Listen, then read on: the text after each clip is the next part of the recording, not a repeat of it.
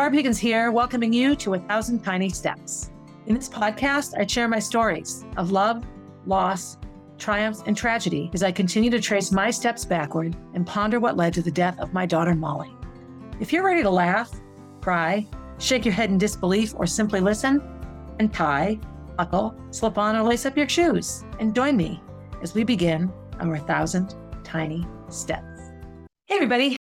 It's me, Barb, welcoming you to episode 79 of 1,000 Tiny Steps. So I am recording this in late February, and it will come out in the first week of March.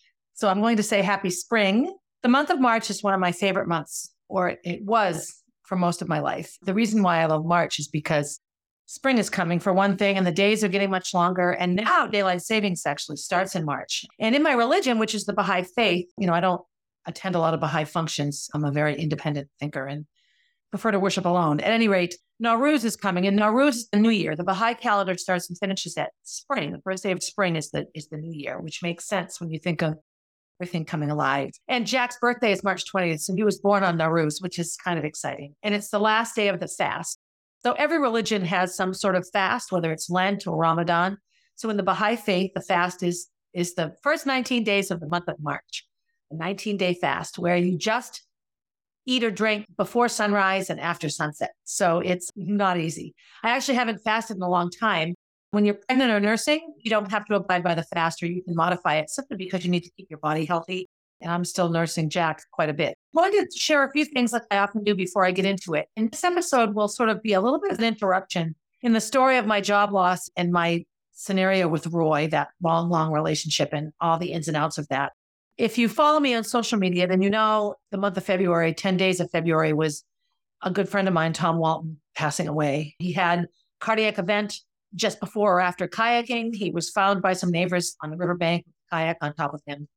They performed CPR and actually got him breathing again and his heart beating again, but he never, ever did wake up. The damage to his brain was significant. He had been without oxygen long enough to have very significant brain damage. And so the bad part is this is a 70-year-old man that was like a 50-year-old man, so healthy. He's just somebody you didn't think would die young of a heart attack because he was just incredibly healthy. He ate well, didn't overabuse alcohol, didn't smoke. He was happy. He practiced meditation and yoga. He did all the things that you would do to live a happy, fulfilled life. And he did. Loving wife, wonderful family, unbelievable piece of Northeast Delta Dental here in New England, fitness-wise, kayak racing, road racing. He was a coach of runners at a community college, just an amazing person. And I knew him when he first arrived in Concord years and years ago, and he taught at Concord High School. I had him for a class I took as a sophomore, and it was called Traditions Worth Preserving. And really, Tom Walton is a tradition worth preserving. That's how I feel about him.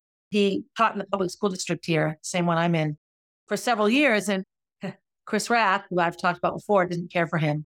And I've said before that she doesn't really like anyone that's going to make her look small. So if you're somebody that is doing really well, you have to do it really well within her frame of success. Because once you are bigger than her, or I don't know, you show that you will defy her. And when I say defy her, she oftentimes would insist that teachers say or do certain things that make no sense. And if you said no, suddenly you were in defiance and she would somehow find a way to get rid of you. Like 16 teachers that did nothing wrong that she decided she didn't like and got rid of.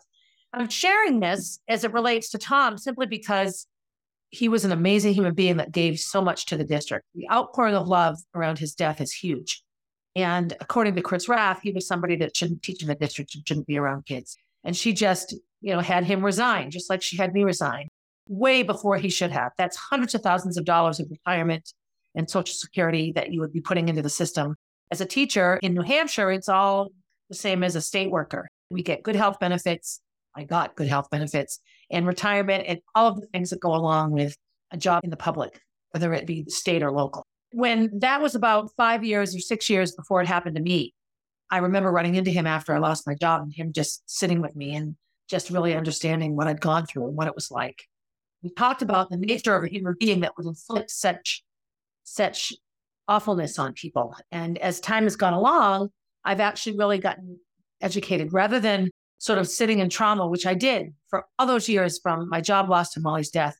I functioned now. I can see it so clearly in a real reality of trauma where leaving Roy after I'd lost my job meant that I'd lost my job for nothing. Like, oh my God, not only do I not have a job, but I don't even have the relationship with the person I lost my job for. Current day Roy would probably try to deny that any of this was true or happened. It's how people that behave like him function. But I have enough evidence and news coverage and emails back and forth to really lay out exactly what happened to me and how deeply ingrained my job loss was in the behavior of Amy, his wife at the time, and then ex-wife.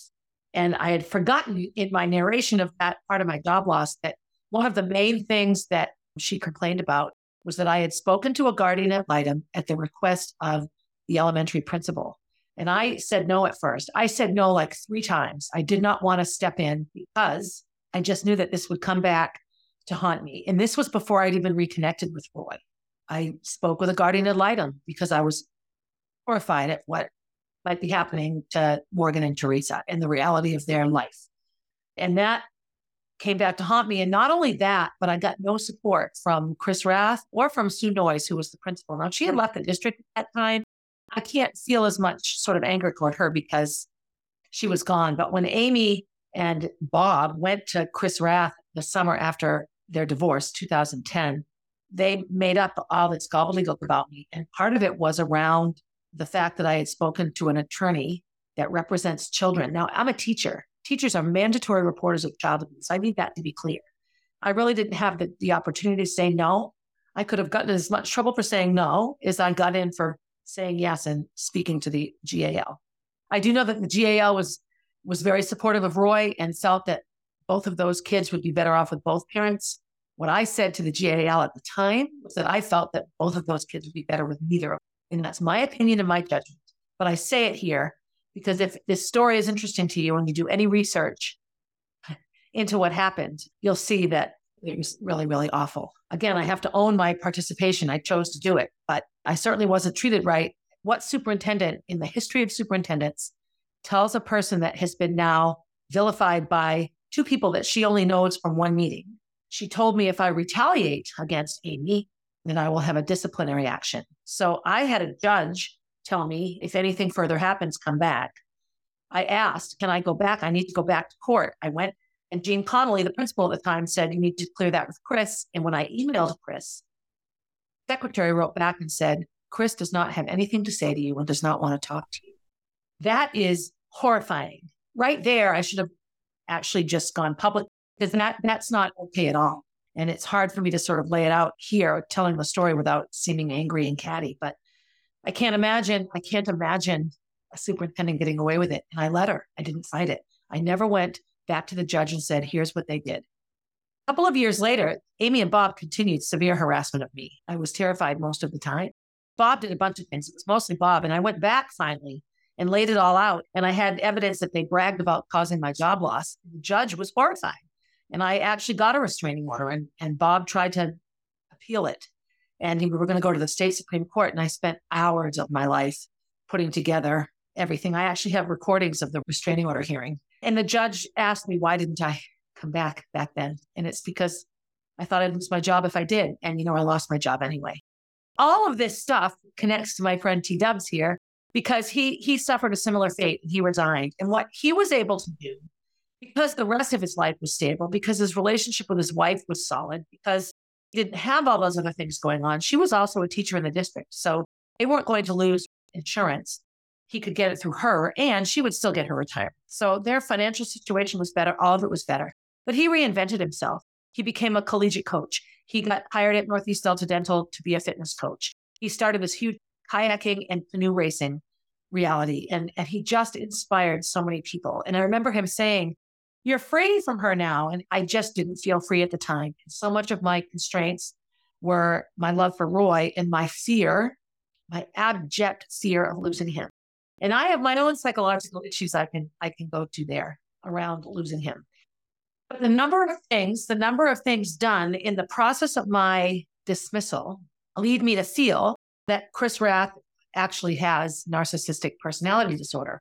I am not a therapist, and I have an amazing editor who always, before he creates something for publishing, makes sure I'm okay with what I said or tells me, I really don't think this is going to be okay. And so I like that. So I want to share with you right now a book, and it's called Power. And it's by Shahida Arabi. It's a bestseller in applied psychology. And it says surviving and thriving after narcissistic abuse. And so I read the book. And if you feel that you've been the victim of some sort of treatment that goes beyond sort of everyday poor treatment, when I think of narcissist, the Greek god was the guy that he just stared at his reflection in the water all the time. Oh, I'm so beautiful. I love myself. So people with narcissistic tendencies can be very self-centered. We think of narcissists as people that just think they're wonderful. That's a very small piece of narcissistic personality disorder. The bigger pieces of the actual disorder are how they turn that around and treat other people. Things they do to maintain the illusion that they're the best, that they're better than everybody. And I don't want to spend a whole 35, 40 minutes talking about that, but I do want to clarify that I wouldn't throw things about, to describe Amy, to describe Roy, to describe Chris Rath, to one day talk about my friend Robin, my ex-friend Robin, or to talk about Lenora, or to talk about Stephanie. I have a long list of people that fit a lot of descriptors in this book. And it's horrifying to some extent that I just seem to jump from the frying pan into the fire over and over again. And so I've done as much research as I can on myself and what's wrong with me, what's broken in me, that these are the people that I'm drawn to, and not drawn to, but that I go to. I feel like I'm a moth or a butterfly around a light. It kills them, but they stay there. They don't fly away from it, even though every time they touch it, they get burned. And I think, okay, what is it with me that I do this? So Tom's very early death has devastated me, like they do. Mr. Luty's death devastated me. Mrs. Luty's death devastated me. And I have a very hard time. And now that Molly's gone, any death is a bit of a trigger, which is also incredibly normal in people that have lost children, especially. But anyone that's had a traumatic loss, any similar loss triggers your own again. And so, of course, I go right back into that, no, panic stricken, this can't be happening. And I get very sad, and it brings me back to times that I knew these people and all of the memories. And I have a lifetime of memories with Tom Walton. I met him when I was 15, and he died, and I'm 59. 44 years, that's a long time to know somebody and then have them go. To be clear, in the last 10 years or so, and especially since Molly's death, I haven't seen Tom at all, except here and there at road races or at cross-country meets when I was coaching in Bow. But whenever we do see one another, always a big hello, always happy to see me, always 50 questions about how I am, how's Kenny, how's Gracie. After I had Jack, I ran into him at a road race, and he's like, well, look at you, and it was sort of this big, of course you'd have a baby at 57, you'd be the one to do it. It's a big loss for me in the sense that he's one of those background people, my balcony people, as KK would say, people in my life that I might not see all the time, but that I rely on in my thoughts and in my emotions and when I'm thinking. And so now he'll be a spiritual member of my spiritual team as opposed to a balcony person, somebody here on earth that I include on that team. So I wanted to share that a little bit just because I feel like it's important. I just finished editing the book, the memoir that Virginia wrote. And about a week and a half ago from now, mid-February, I spent an afternoon editing it. And it was a chunk of the book that was incredibly difficult. It was Molly and life support, unplugging her, the funeral, all of that. And so after that, I had Kenny go and get drinks. We had alcohol. And I haven't had any alcohol since New Year's, and I haven't had any since this time. So I don't want to get back into that lifestyle at all. And I was pleased that the drinks didn't make me feel like I didn't feel better at all. At any rate, I finished that book. And so this is one piece of the catharsis and the moving through everything that I need to move through to really live my best life in the absence of Molly here on earth. I'm also right in the middle of the CrossFit Open. So when this comes out, the Open will be over. And it's an open competition that's done worldwide where people in their CrossFit gyms perform workouts and they're judged, their scores tabulated by a judge and then sent off. And you can see how you compare worldwide. Like everything for me, parts of me that are insecure, which is a lot of me. I'm always looking for ways to prove to myself, not others. I realize now it's not about other people. It's about me. That I'm fit or that I'm young or that I'm healthy. And oftentimes I haven't really taken good care of myself. So at the end of week 1, I finished 31st in my division in the world out of about 2,000. So that's not bad. All the women in my age group, because I chose the easier, the scaled version of the workouts. Next year, I'll be sure to do RX, which is the harder. So I'm really about 1,500 out of about 4,000 or 5,000. So I'm still way toward the front. I'm thrilled and happy that I can work out. what I find is that the workouts are just so helpful for me. And in the years after Molly died, I couldn't do it. If I worked too hard in the gym, I got really upset and fell apart. It was too painful. It was like listening to music or being touched. Feeling my physical discomfort was a trigger and I would start to cry. I'm very, very glad that that aspect of my grief has abated. I think a lot of it is Jack. When you have a baby, you can't not be touched because babies just crave it. He can sit with Kenny next to him on the couch and watch a movie. And if I'm watching the movie with him, he's in my lap. It's just a different relationship, mothers, their children, than I think fathers and siblings. Not black and white. There's a lot of variation, but for me, I noticed that way. So the first week, as I'm recording this, I'm about an hour away from doing workout number 2. But in the first week, I went head to head with Emmy, who's a coach at CrossFit Amesbury. And she is 43 and has 2 kids, and she's unbelievably fit. So I thought she would smoke me. It's really fun. I love that Amesbury does this. Every week, we go head to head in front of an audience. And, anything in front of an audience is, you're right there for everyone to see. And so Emmy and I finished just 4 calories apart at the end of it. I had 223 reps and she had 219 reps. So I won and I beat her. And her status was, I guess it's true, you can't beat a unicorn. And she calls me a unicorn because I'm not normal, because I'm unique and I had a baby and all this kind of stuff. So it was just a really fun week, but it was also incredibly sort of humbling to see that I'm fitter than I think. And I have to redefine what super fit means because my next birthday puts me into a whole new age bracket. So back to sort of the chronology of what's going on. I'm in the part of my life story now where I've decided to have a relationship with Roy, and I've fallen head over heels in love with Roy. Had, quite frankly, in this book, when it talks about people that have narcissistic habits or behaviors or tendencies, one of the first things they do in a romantic relationship specifically is they idealize you. After the idealization comes the devaluation and the discard. And so I would have to say all of this could apply to me. The idealization time came the whole year, 2009, 2010, that I was helping him, that I was going to court and testifying. He wanted to have visitation and he wanted his belongings back. And he wanted his reputation cleared because Amy had said some pretty inaccurate and horrible things about it. And so I did all of these things. It's funny because I think back to my friendship with Amy.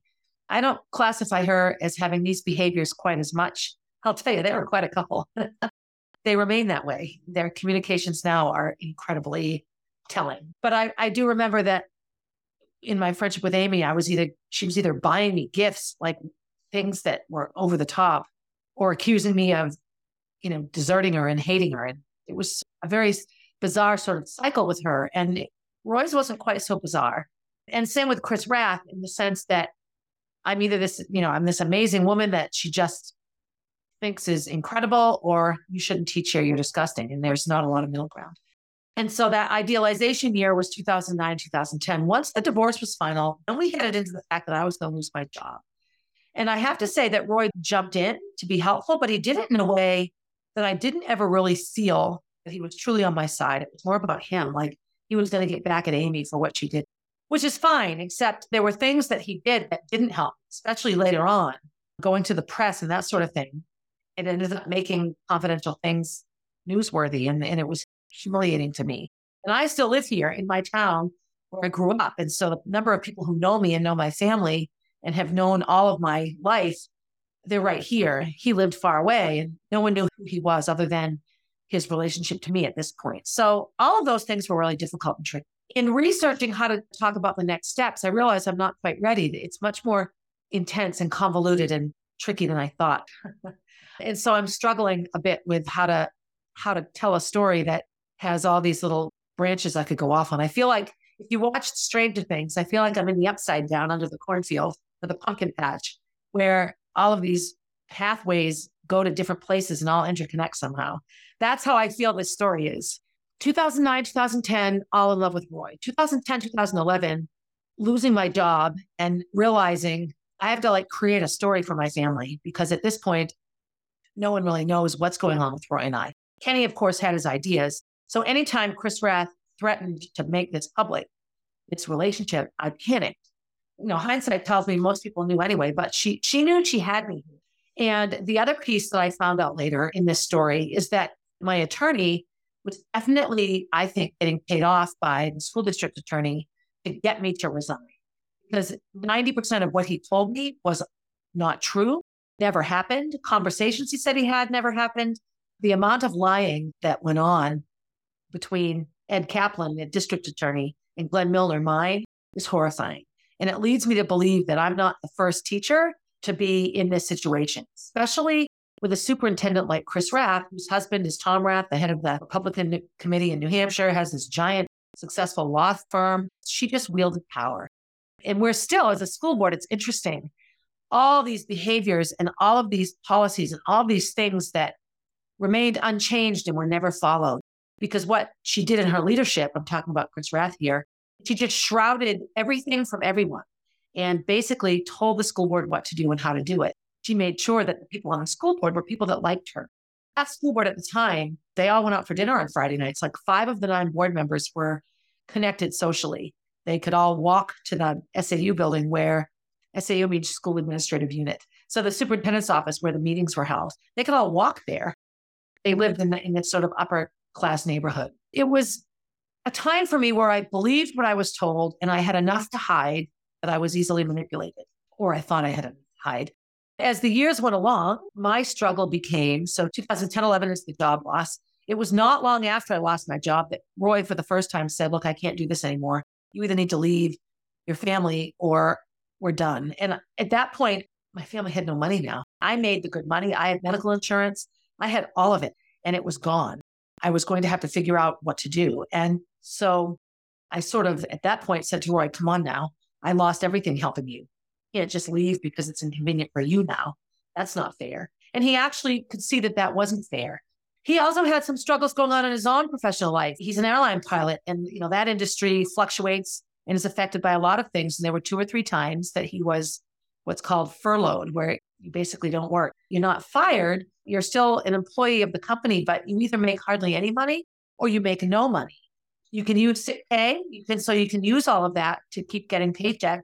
But if you go back to the airline, you've used all that time. So there were a couple of times that happened for him. And I found that when those things were going on in his life, things were much better for us, because now he needed me as much as I needed him, if that makes sense. And he very much relies on his appearance and what he has to say. So he wouldn't consider dating somebody when he was on furlough, because he would have to say I'm an unemployed pilot.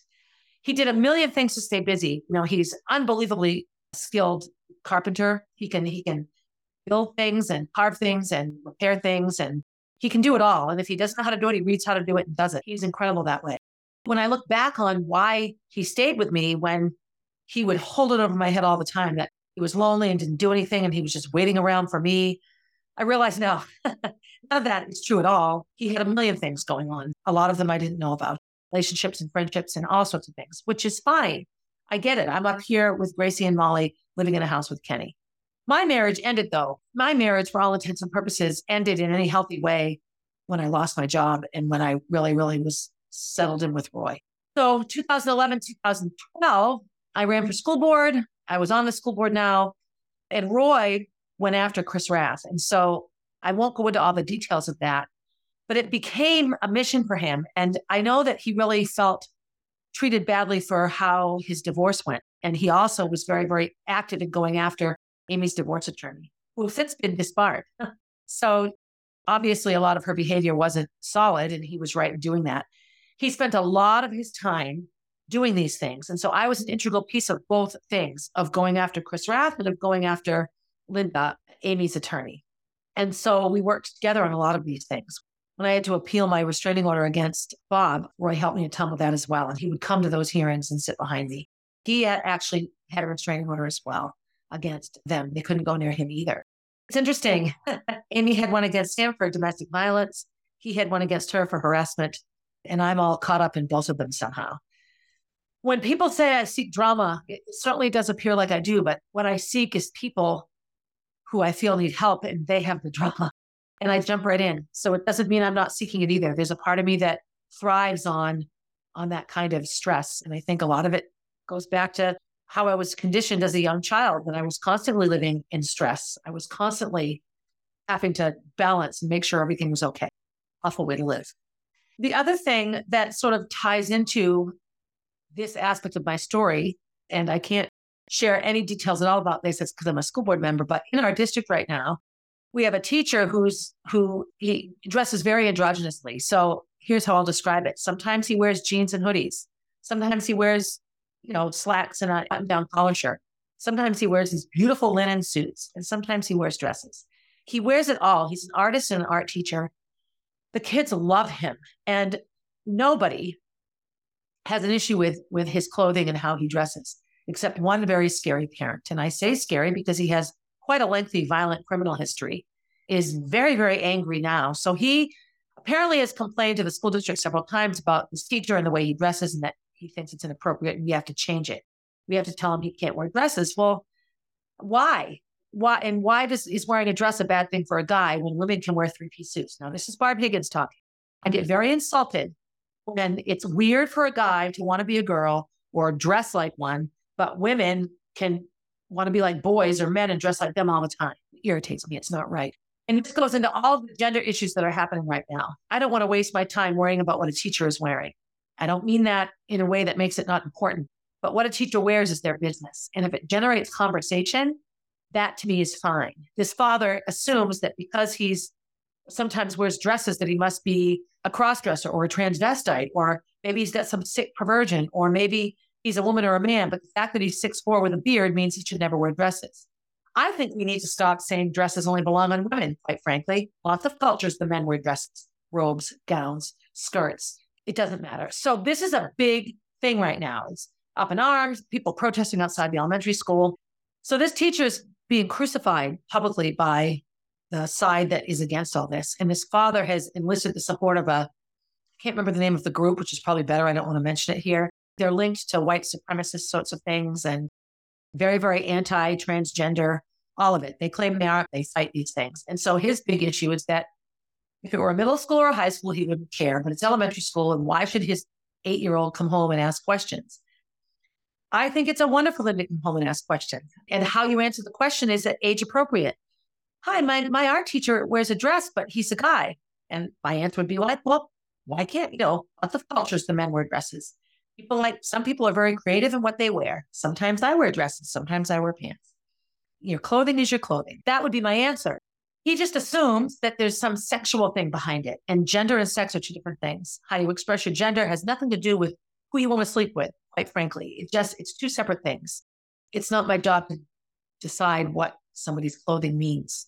So my connection to me is, here's a teacher who's just getting decimated publicly, and people are digging into his past and finding out things and all of this.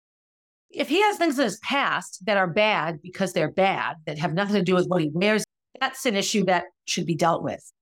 You have to be very careful with people and what criminal histories they might have or whatever they might be hiding. That I understand. But I am so triggered lately by how badly he's being treated publicly and how much pressure this puts on our school district. And I watch the administration take very good care of him. And then I get angry that I had an administration decimate me. Gene Connolly, the principal of Concord High, and Chris Rath, the superintendent, Ben Green, the assistant principal, a whole host of others were terrible to me, dishonest and terrible because they were bullied into doing it. I also had forgotten that a parent friend of mine, who was a good friend of mine, Gracie and her son are close, told me that Gene had pulled her in and said he had no choice but to treat me the way that he treated me, that Chris Rath had said it was his job or mine, and that I was no longer the Barb that pushed his daughter. Bullshit. I was completely me. But it was heart-wrenching to hear that, and she refused to help me. I think she was afraid she'd get in trouble. And so I knew that. This teacher at least has unbelievable support and a lot of parent support and community support. All of this is going on while I'm recording episodes around cheating on my husband, starting a relationship with Roy, reaping the bad rewards of those decisions, losing my job. And all in the meantime, all that really matters to me are these two children. And like in this situation with the school district right now, I only care about the kids. The adults can figure it out. It's the children that matter to me. They should be able to go to school and be happy, not be in the middle of adult issue. That's how I felt about Roy's kids, that all of this mayhem was just going to affect them negatively. And again, their story isn't mine to tell, but they were a driving force in why I just continued to decimate myself over and over again at great cost to my life. So in 2011, was my first school year not going back. So I started looking for other jobs. And that's when I started working at VLAX, the Virtual Learning Academy Charter School. So I'll talk a little bit about that fall, and then I'll stop. As always, I seem to have these 18-month chunks of time. But I started working at VLAX. It was terrible money in the beginning. They just give you a handful of online students because it's a big learning curve. The technology is much easier now. There was no Zoom back then. It was phone calls and I would correct things online. It was just very different. But I loved it. And what I loved was that Tony, the HR guy, knew all about what happened to me and he didn't care. He didn't care. He knew what I was and he was willing to hire me. And I think I probably could have gone and worked in another district. And there are times that I regret doing that. But I also was very pulled by Roy, and an online job could be done anywhere. So if the time came that I was to actually move out of this house and take Gracie and Molly and go start a life with Roy, or try to go back and forth, get a place of my own and all of that, this is a job I could do no matter where I was. I just needed the computer in my lap. And so this was a big driving force around taking this job. I also started timing piles and piles of road races, tons of road races, Granite State Race Services, and I still time races there. So two things happened at this time. I had these neighbors up the street, Jen and Dave, and we were good friends. And when I reached out for help, when all of these bad things were happening to me, they declined. They said, no, we can't help you. It's not that we don't love you, but we don't want to lose our jobs. And I didn't think I would lose my job at the time. I just wanted someone else to speak up to me and say, I'm not the crazy one. Amy's the crazy one. And they were afraid of her, and they should have been. They were right. So at this time, I went to my road race boss and said, we don't ever want to talk to Barb. We don't want to be around her. I can't time races with her. They said all these horrible things to me. So my boss, Bob Teschik, who I've known since I was in high school, who's another Bill Ludi alum, like Bill Ludi road race, all of it, calls me on the phone and shares all this with me. I couldn't even function. I couldn't even see straight. The other piece with Jen and Dave is they were both working at Concord High. So here they are working in a place I used to work that I no longer work. And I was super helpful in actually getting Jen the position at the high school. I was still in the district at the time. Her first fall at the high school was my last fall. It was one of those moments where I was just dumbfounded, where I felt like a brick in the face. And I couldn't believe that Bob was giving any credence. And so I could no longer time races that he was timing. So what happened is he started suddenly getting more races than me. And I'm like, what? And then he was big in the running community. So all my friends were now his friends. But I was isolated and humiliated and embarrassed. So this was another part of what was going on with me. The social isolation was intense. Now I lived 2 houses down from a family whose children used to be best friends with my children. And Gracie and Molly didn't understand this. Their children were told not to talk to Gracie and Molly. So they're on the same school bus and they go to the same school. Fortunately, none of them were in the same grades. Gracie was oldest, then the next, then Molly, then the next. And so they weren't in the same class, thank God. But suddenly the neighborhood was completely divided. And it was clear that Gracie and Molly were the ones that should be, excommunicated from the neighborhood. And so any big neighborhood function where everybody was there became incredibly uncomfortable. And the other neighbors didn't want to buy into it. So lots and lots of neighborhood-wide things just stopped. When they did happen, they were incredibly tense. And oftentimes I was asked to not go by Jen and Dave, not by any of the other neighbors. I love Jen and Dave now, and I don't share this at all to lay blame on them. They were reacting in a way that they saw best for their family. It's not how I would react, but look what happened to me. They still have all their kids are alive. So clearly they made better choices than I did around who to help. All of this was going on with me in 2011 in the fall. The next thing that happened to me here is I met Robin. Robin Grant owned a local gymnastics school, Flits, in our town. And her daughters, I knew her youngest daughter. She had run track for me. She reached out, and I got along really well with her daughter. Her name was Jordan. And she reached out and just said, look, I don't know what's happened to you. It doesn't seem right. What I've heard from you, all of Jordan's friends, because a lot of that whole social group was a big track group, a big hangout in Barb's classroom group. And I had them in health. I just knew all these kids. And so she took me to lunch and we went to Cheers and we had this amazing lunch. And what I noticed at first was she did all the talking. 45 minutes, I heard all about her life and what was going on with her. And that was fine. I didn't mind listening. It was actually nice. I was out in public with somebody and not ashamed to be with me. And then I told her everything that happened to me. And so she offered me a job. And how was I going to say no to a job? I needed all the money I could get. And it was something that would keep me busy. It would give Gracie and Molly gymnastics for free. And so I took it on. Fall of 2008, I'm doing my sabbatical. Fall of 2009, I'm entering school, having had my best school year ever. The fall of 2010, I'm 2 months away from never teaching in Concord again. The fall of 2011, I'm an online PE teacher. I'm a gymnastics instructor. So it's all fine. But I am making a third of what I made before, and I have no health insurance. So this is horrifying and bad. And Kenny is getting sicker and sicker and sicker. His insurance issues were different because could get Medicare and Medicaid and all that because of his kidney disorder. So it was sort of okay, but not really okay. Things were really falling apart. And during that time, my friend Tony convinced me that I should run for school board. So I did. I signed up to run. Only 2 people signed up and there were 2 seats available. So I was going to make it no matter what, but I still bought little signs and put them out and about. And I remember the 2 of us ran. It was all citywide then. And like 5,500 people voted for me. One person could have voted and I would have gotten it. That's how it was. The seat was there, but it was just such a show of love for me and support. But I had a lot of people tell me what a great idea it was. Chris Rath was not happy. So the fall of 2011, I remember I cried a lot. Robin and I would work together in the morning and then she would leave and I would stay for like 2 more hours and I would do a lot of vacuuming and cleaning and organizing and getting things ready for the afternoon, things that she no longer had to do because she could hire me to do it. But I just remember feeling somewhat like, oh my God, I have a master's degree in education. I was making $70,000 a year ago. Now I'm making $10 an hour and I'm vacuuming a gymnastics gym, which is fine. There's nothing wrong with doing it, but I was heartbroken. It wasn't my gym. I wasn't the owner of it. It was really difficult for me. What was good about that fall was I was swept up in my friendship with Robin, a lot like I got swept up with Roy, which I see now, looking back on it. I didn't see it then. And Roy had a very hard time with Robin because he just felt that she took me away from him. He wanted me to, I applied for 1 million Massachusetts jobs. I had job interviews in Massachusetts, 1 million, maybe 5 or 6. But my panic was that I was going to lose my house, that Molly and Gracie's life that I created for them would go away. And I didn't want that to happen at all. The fall of 2011 was tricky that way. I was dealing with my neighbors not speaking to me and watching Gracie and Molly cry and sob and just get treated so badly and feel like, what did they do wrong? And trying to explain that it wasn't their fault. I had my road race boss somehow believe the words of someone else that he'd only known for a little while. And I got him the job there. I got Jen the job at Concord High and Dave the job in the race timing company. And then they won't speak to me. And I'm just like, what? It was hard for me not to take all that really personally. And then I got hired at this online job and was surrounded by professionals that loved me. So it was okay. It was okay. The best part of all I think though was working with little kids in the gym and learning that my 2 years in gymnastics as a child all came back. And I was an effective and useful piece of that business and that life.